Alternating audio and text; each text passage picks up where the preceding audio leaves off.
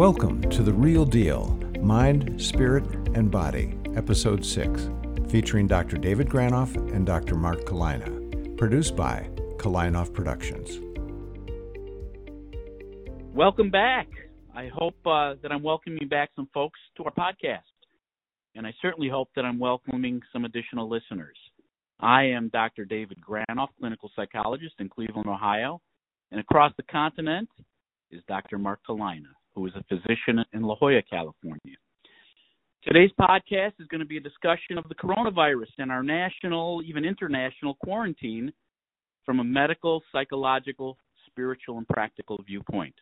You know, today's podcast is going to be a discussion of the coronavirus and the quarantine because, after all, how else could we talk about anything else today with what's going on? To help us today, and to have a fresh breath of information on this topic is Linda Vazin. Did I say that right, Linda? Yes, you did. All right.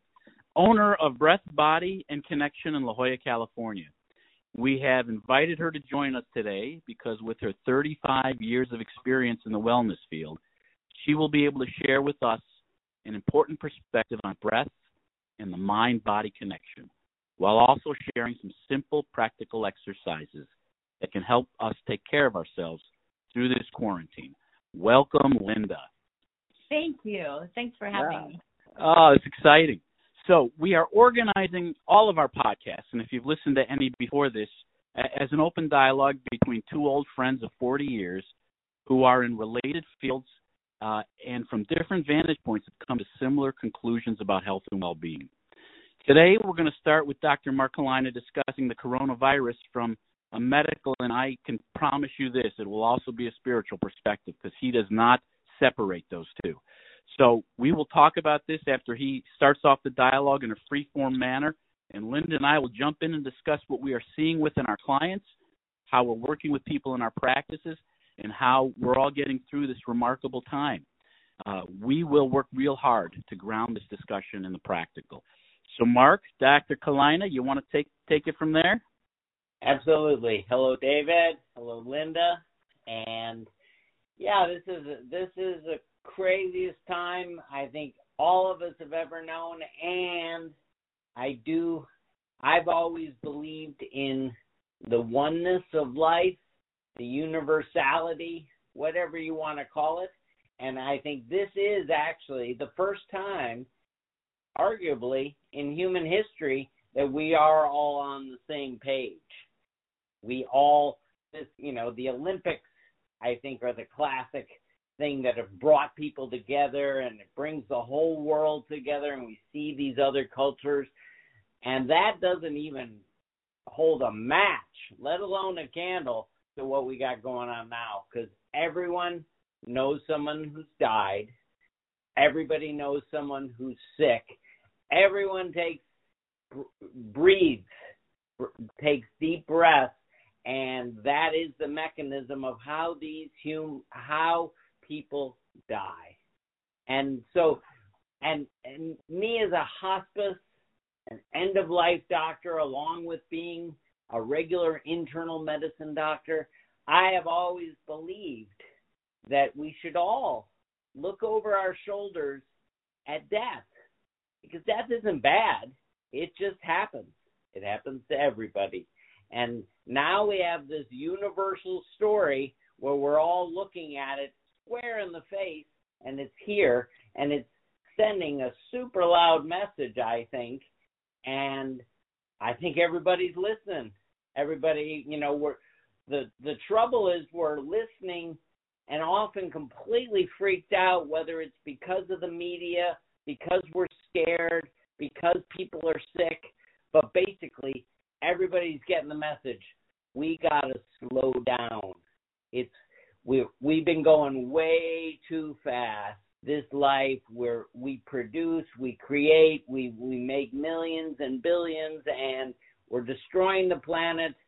As a world, we're generally destroying the actual place that we live in and where we raise our children, grow our food, all those things. And now we got a message, and everything stopped. Everything is stopped. Well, that is for sure. Wow, was that powerful, Dr. Kalina? That was powerful. And as you were talking, I was thinking about all the people I'm seeing and everything that's going on. I also thought ironic that you and I flew out to California at the end of December to meet with you to start this podcast. And in retrospect, what we learned is I got the coronavirus flying out there, and I gave it to you. We both had it. It is that is just absolutely impossible. It didn't exist when you were here. It didn't exist as an entity. We didn't know, and you were super sick. And I said, "Shut up! Just keep going. Don't be such a wimp. You got a cold. Come on, Granoff. What's the matter with you?" Yes, I remember. We've always had this rivalry, this sports rivalry, which is at the core of our friendship. And right, your school, I said you were softer, you were weaker, even though you were stronger, and you beat the crap out of us. All of that is true. And yes, before, I mean, they say coronavirus maybe first got in California in December. And bottom line is, you brought it here before. So basically, it was on me that I began the infection of the state of California. No, I think you started the whole thing. You've always been the problem. Well, at least we agree on something. Oh my God. I will tell you this, when the nurse, one of my gigs is I'm a consultant at university school, happens to be that place that we first met each other and became rivals. And the nurse there, in retrospect, she is so enraged at me because after the fever lifted and I felt better, I went back to work and I was there. And she in retrospect, she looks at it like I had the bubonic plague, right? Because people are dying. And she is just angry at me for bringing that virus into university school. Now, I don't think I was the only one, but and I don't even know, Mark, is once you get better, once the symptoms are diminished or the fever is gone and the breathing issues are gone, are you contagious after that?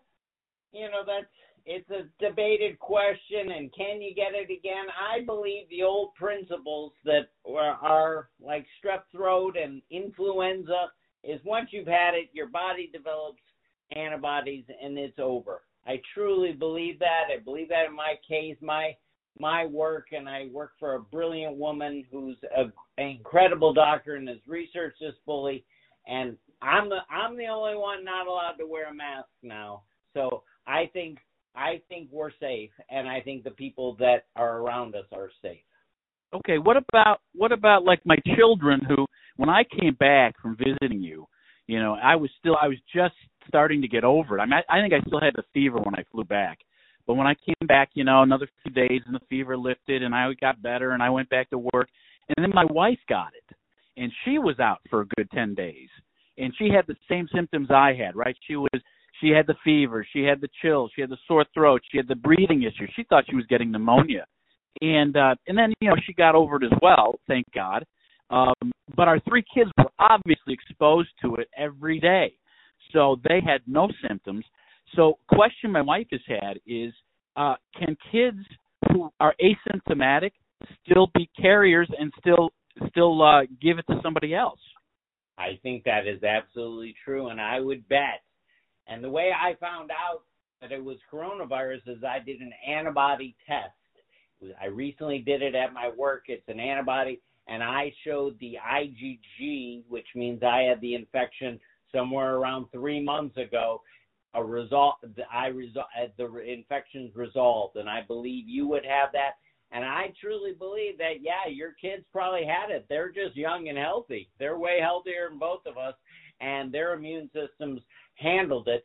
And I also believe your wife was probably right.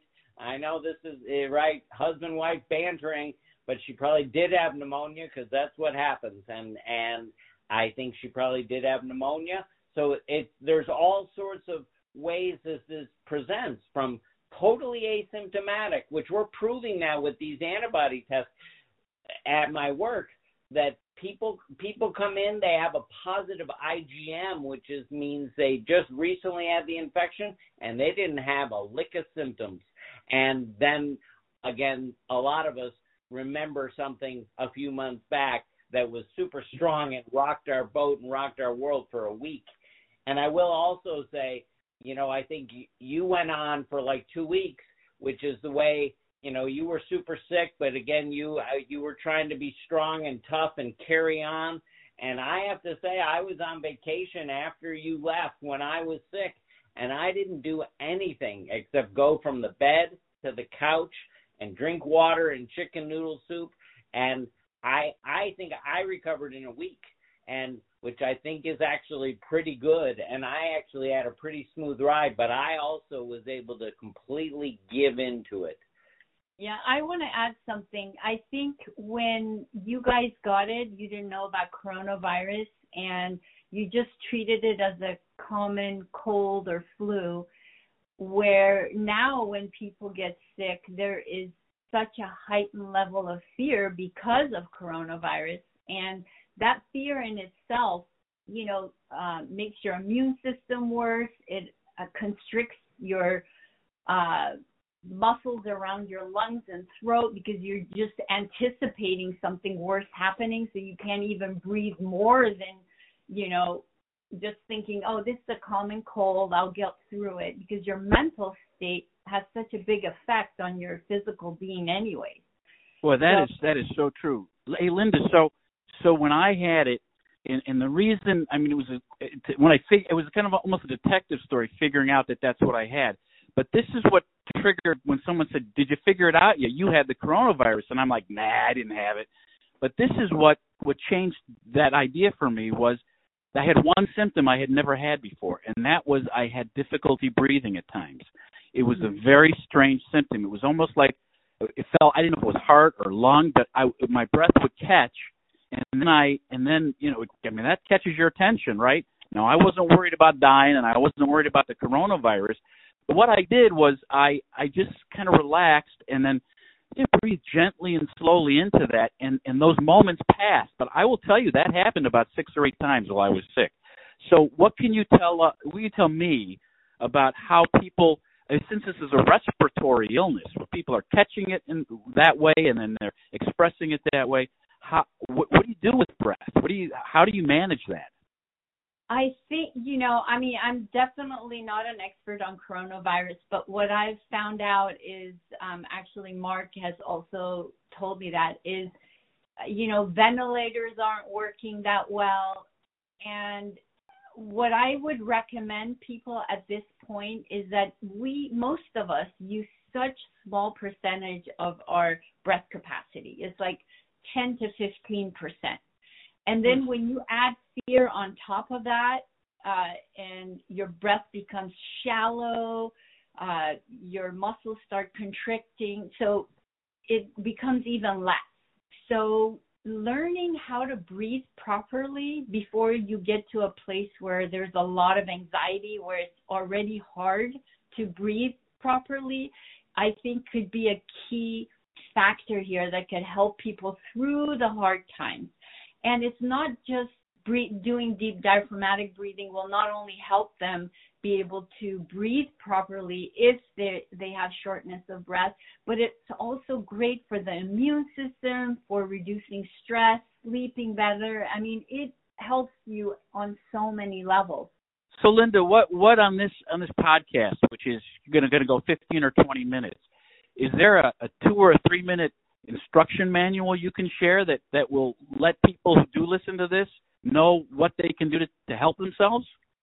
Yes, I do have a little sheet on my website which takes people through step-by-step guide on how to breathe properly, especially into your diaphragm. It's at breathbodyconnection.com/breathe. But I'll go over it quickly now.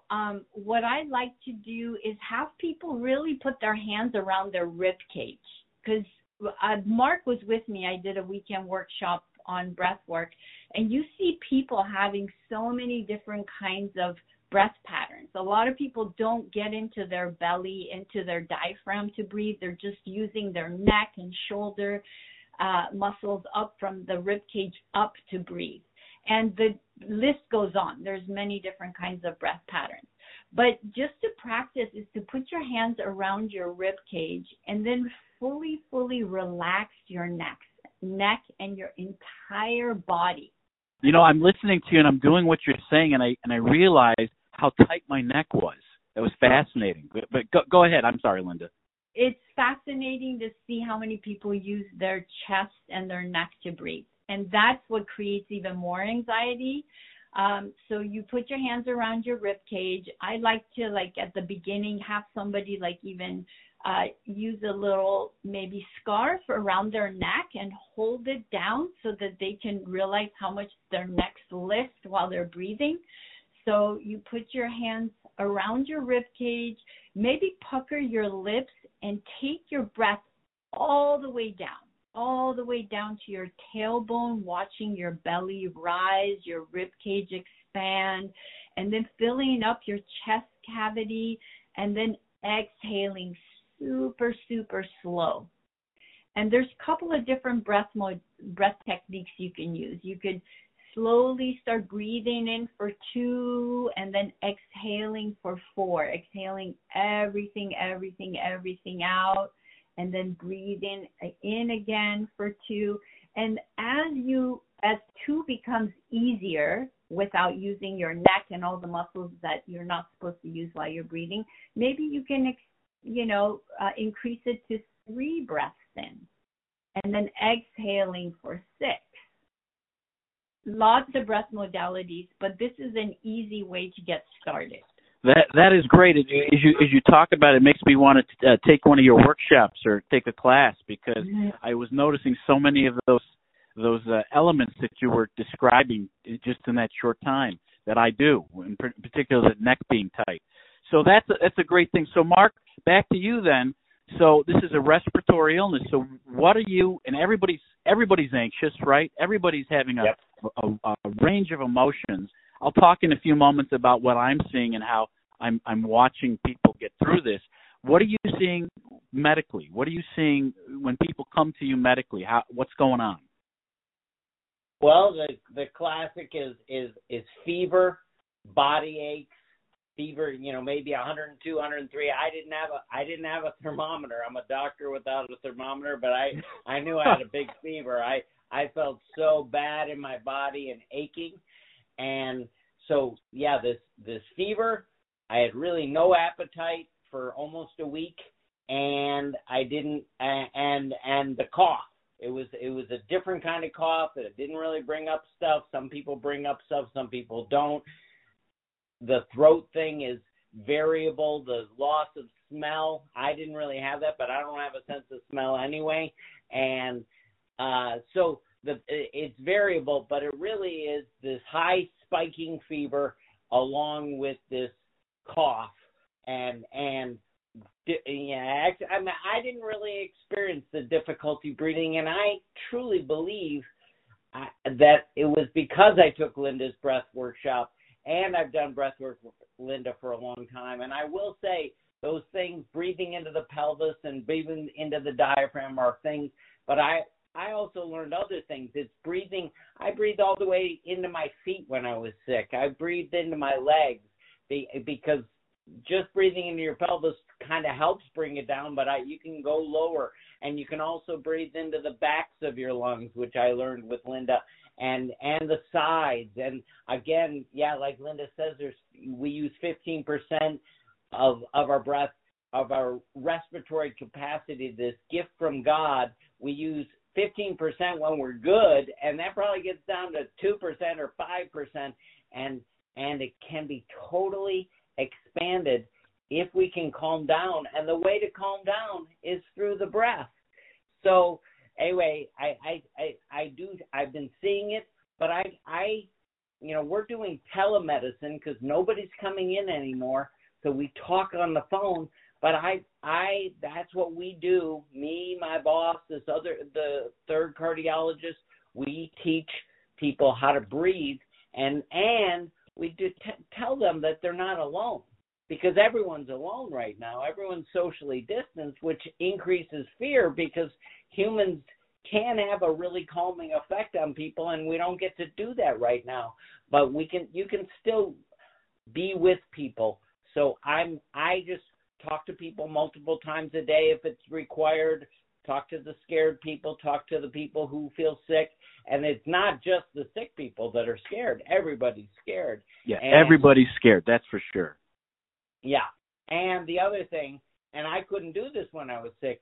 I mean, I couldn't move around, but I could go outside. And the light of the sun, I also believe, is an incredible form of healing. You could say, there's vitamin D, but please let's not think that the sun is only giving us vitamin D. It's doing so many things. It is the miracle, the spiritual miracle. And I am lucky here in San Diego because there's a lot more sun here than there is in Cleveland or most of the world. Yeah. But even just 5 to 10 minutes of sun, our bodies respond to. It's immune stimulating. It helps us get through all this. Wow. So I'm going to tie in something that Linda said with what you just said, because she heard it from you, is you're talking so much, both of you, about breathing. And Linda mentioned that the ventilators, the respirators, whatever they're called, aren't really working. So what can you tell us about that? That the craziest thing, I mean, all in the crisis in China, in Italy, in New York, is that, when people crash and they go into the hospital and we put them on a ventilator a lot of times to try and save their life. But it's in this situation, it's crazy. Modern technology, this incredible invention, which I have to say, is I've seen save so many people's lives. Right now, it's not the best thing. It's really, it actually hurts. And so we like to depend on the masculine, the strong, the technological. But the truth is, it's calmness right now is actually better for people. And if we can keep people off a ventilator and support them with fluids, whether orally or IV, and that is the other thing that's super important in getting better is breath, but it's fluids. And I mean, and salty fluids for me were really good for me. And that's what we give in IVs is salt. And chicken noodle soup, at least that's the one I talk about, the chicken broth, there's salt in it, and it's really good because people's blood pressure gets low. So, and that's all about being depleted and drained. And the lungs do better when our tank, our fluid tank is full. So it's just another key thing that's so important for people, these simple things, the breath, fluids. They say to drink warm water, warm fluids every few minutes, every 10 to 15 minutes. Number one, it washes your mouth out. Number two, it keeps the lungs functioning better. It keeps our minds functioning better. It decreases that fever response, a thing that they call cytokine storm. Fluids, we all tend to go toward Tylenol and Advil right away to make that feel better. And I did that a couple times when I felt particularly crummy. But the truth is, the natural things, and fever is a good thing, but we just need to keep hydrated and keep breathing. So listen, I'm digging maybe a little too deep here, but you said it's a bad thing, the respirators, and because why? It's not helping people breathe better. It's not saving them. It's making things worse. What? I think the way I understand it, when people have this involved in their lungs, it doesn't respond to high pressures that the ventilator gives, and people actually do poorly, and it causes their body to shut down, and they don't do well with the high pressures and support that the ventilators give. Whereas in my past history, I mean, ventilators can be miraculous and are miraculous and keep people alive until the doctors figure out the underlying problem.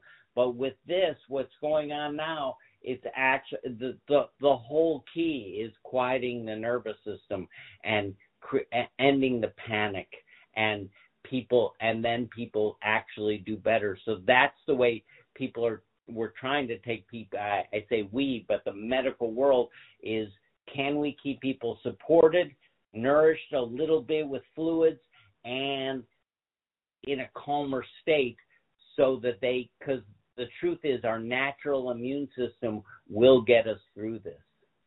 That's remarkable. Mark, first of all, thank you for sharing all that with us. Go ahead, Linda. I'm sorry. No worries. I just, when Mark was talking, I was just thinking, okay, he started by saying some of the benefits of the coronavirus, us all stopping because we were going at such fast, speed, and also the benefits to the environment. And I was just thinking, what if we all really stopped and started really breathing? I mean, the breath is life force. It's the beginning and end to everything. And if we all became more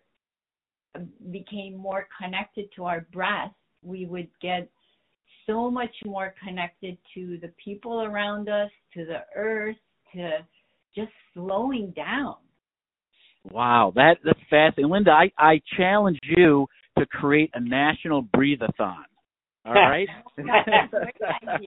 Where we're all doing it together. That would be fantastic. Hey, you know what I'm going to also add, because you got me going off in a bunch of directions, is there's a guy a psychologist who does violence research in schools, and what he has found is that if you start a school day with 1 minute of quiet and breathing, that there's less violence in the schools.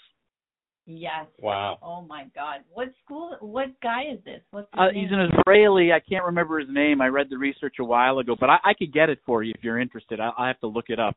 But there's a guy. This is the way to find it too. There's a guy who does a lot of research and a lot of writing about bullying. Guy's name is Izzy Kalman. He's out of Israel now too. He was a New Yorker for lots of years, and he's got a website called the Bullies to Buddies, and he does great stuff. And that was I saw the research on his website. I know we're probably running short on time, and you and I, Dave, you're the mind guy, I'm the body guy. And the truth is, the whole thing the mind, the body, this whole life gets driven by the spiritual. And it may not be about religion. To me, it doesn't matter at all what team you want to be on. But the spiritual, and I think this coronavirus is a calling to the spiritual, that we are all one, that we've been doing too many things and spending less time being in the form of breathing and just being calm, and that this is a call, actually, here on Easter Sunday as we do this, that it is this whole coronavirus is a call for rebirth. And we have a chance to start again, and we have a chance to start again from a calmer place as opposed to a frenetic pace. And it really, this is a gift. I say that in face of all the people, all the healthcare workers who are sick and overtaxed, and all the people in all the world that are sick and dying. There is a gift in this, and I hope we can find it and we can make the world a better place. Yeah, I want to add, it seems like we've been in masculine energy for so long, and it's become so out of balance, and moving more into the feminine energy of nurturing ourselves, slowing down, nurturing our family, the world, the planet. It just seems like would bring more balance to everything. Mark and Linda, I'm speechless. You guys have been so articulate and so beautiful in your words, eloquent in your words, that I was going to go into talking about the patients that I see and how people are coping, but I think that's actually for another time. I think this has been great. I can't wait to hear it on our podcast. Linda, you've been great. Thank you so much for joining us. Okay. All right. Take care, guys.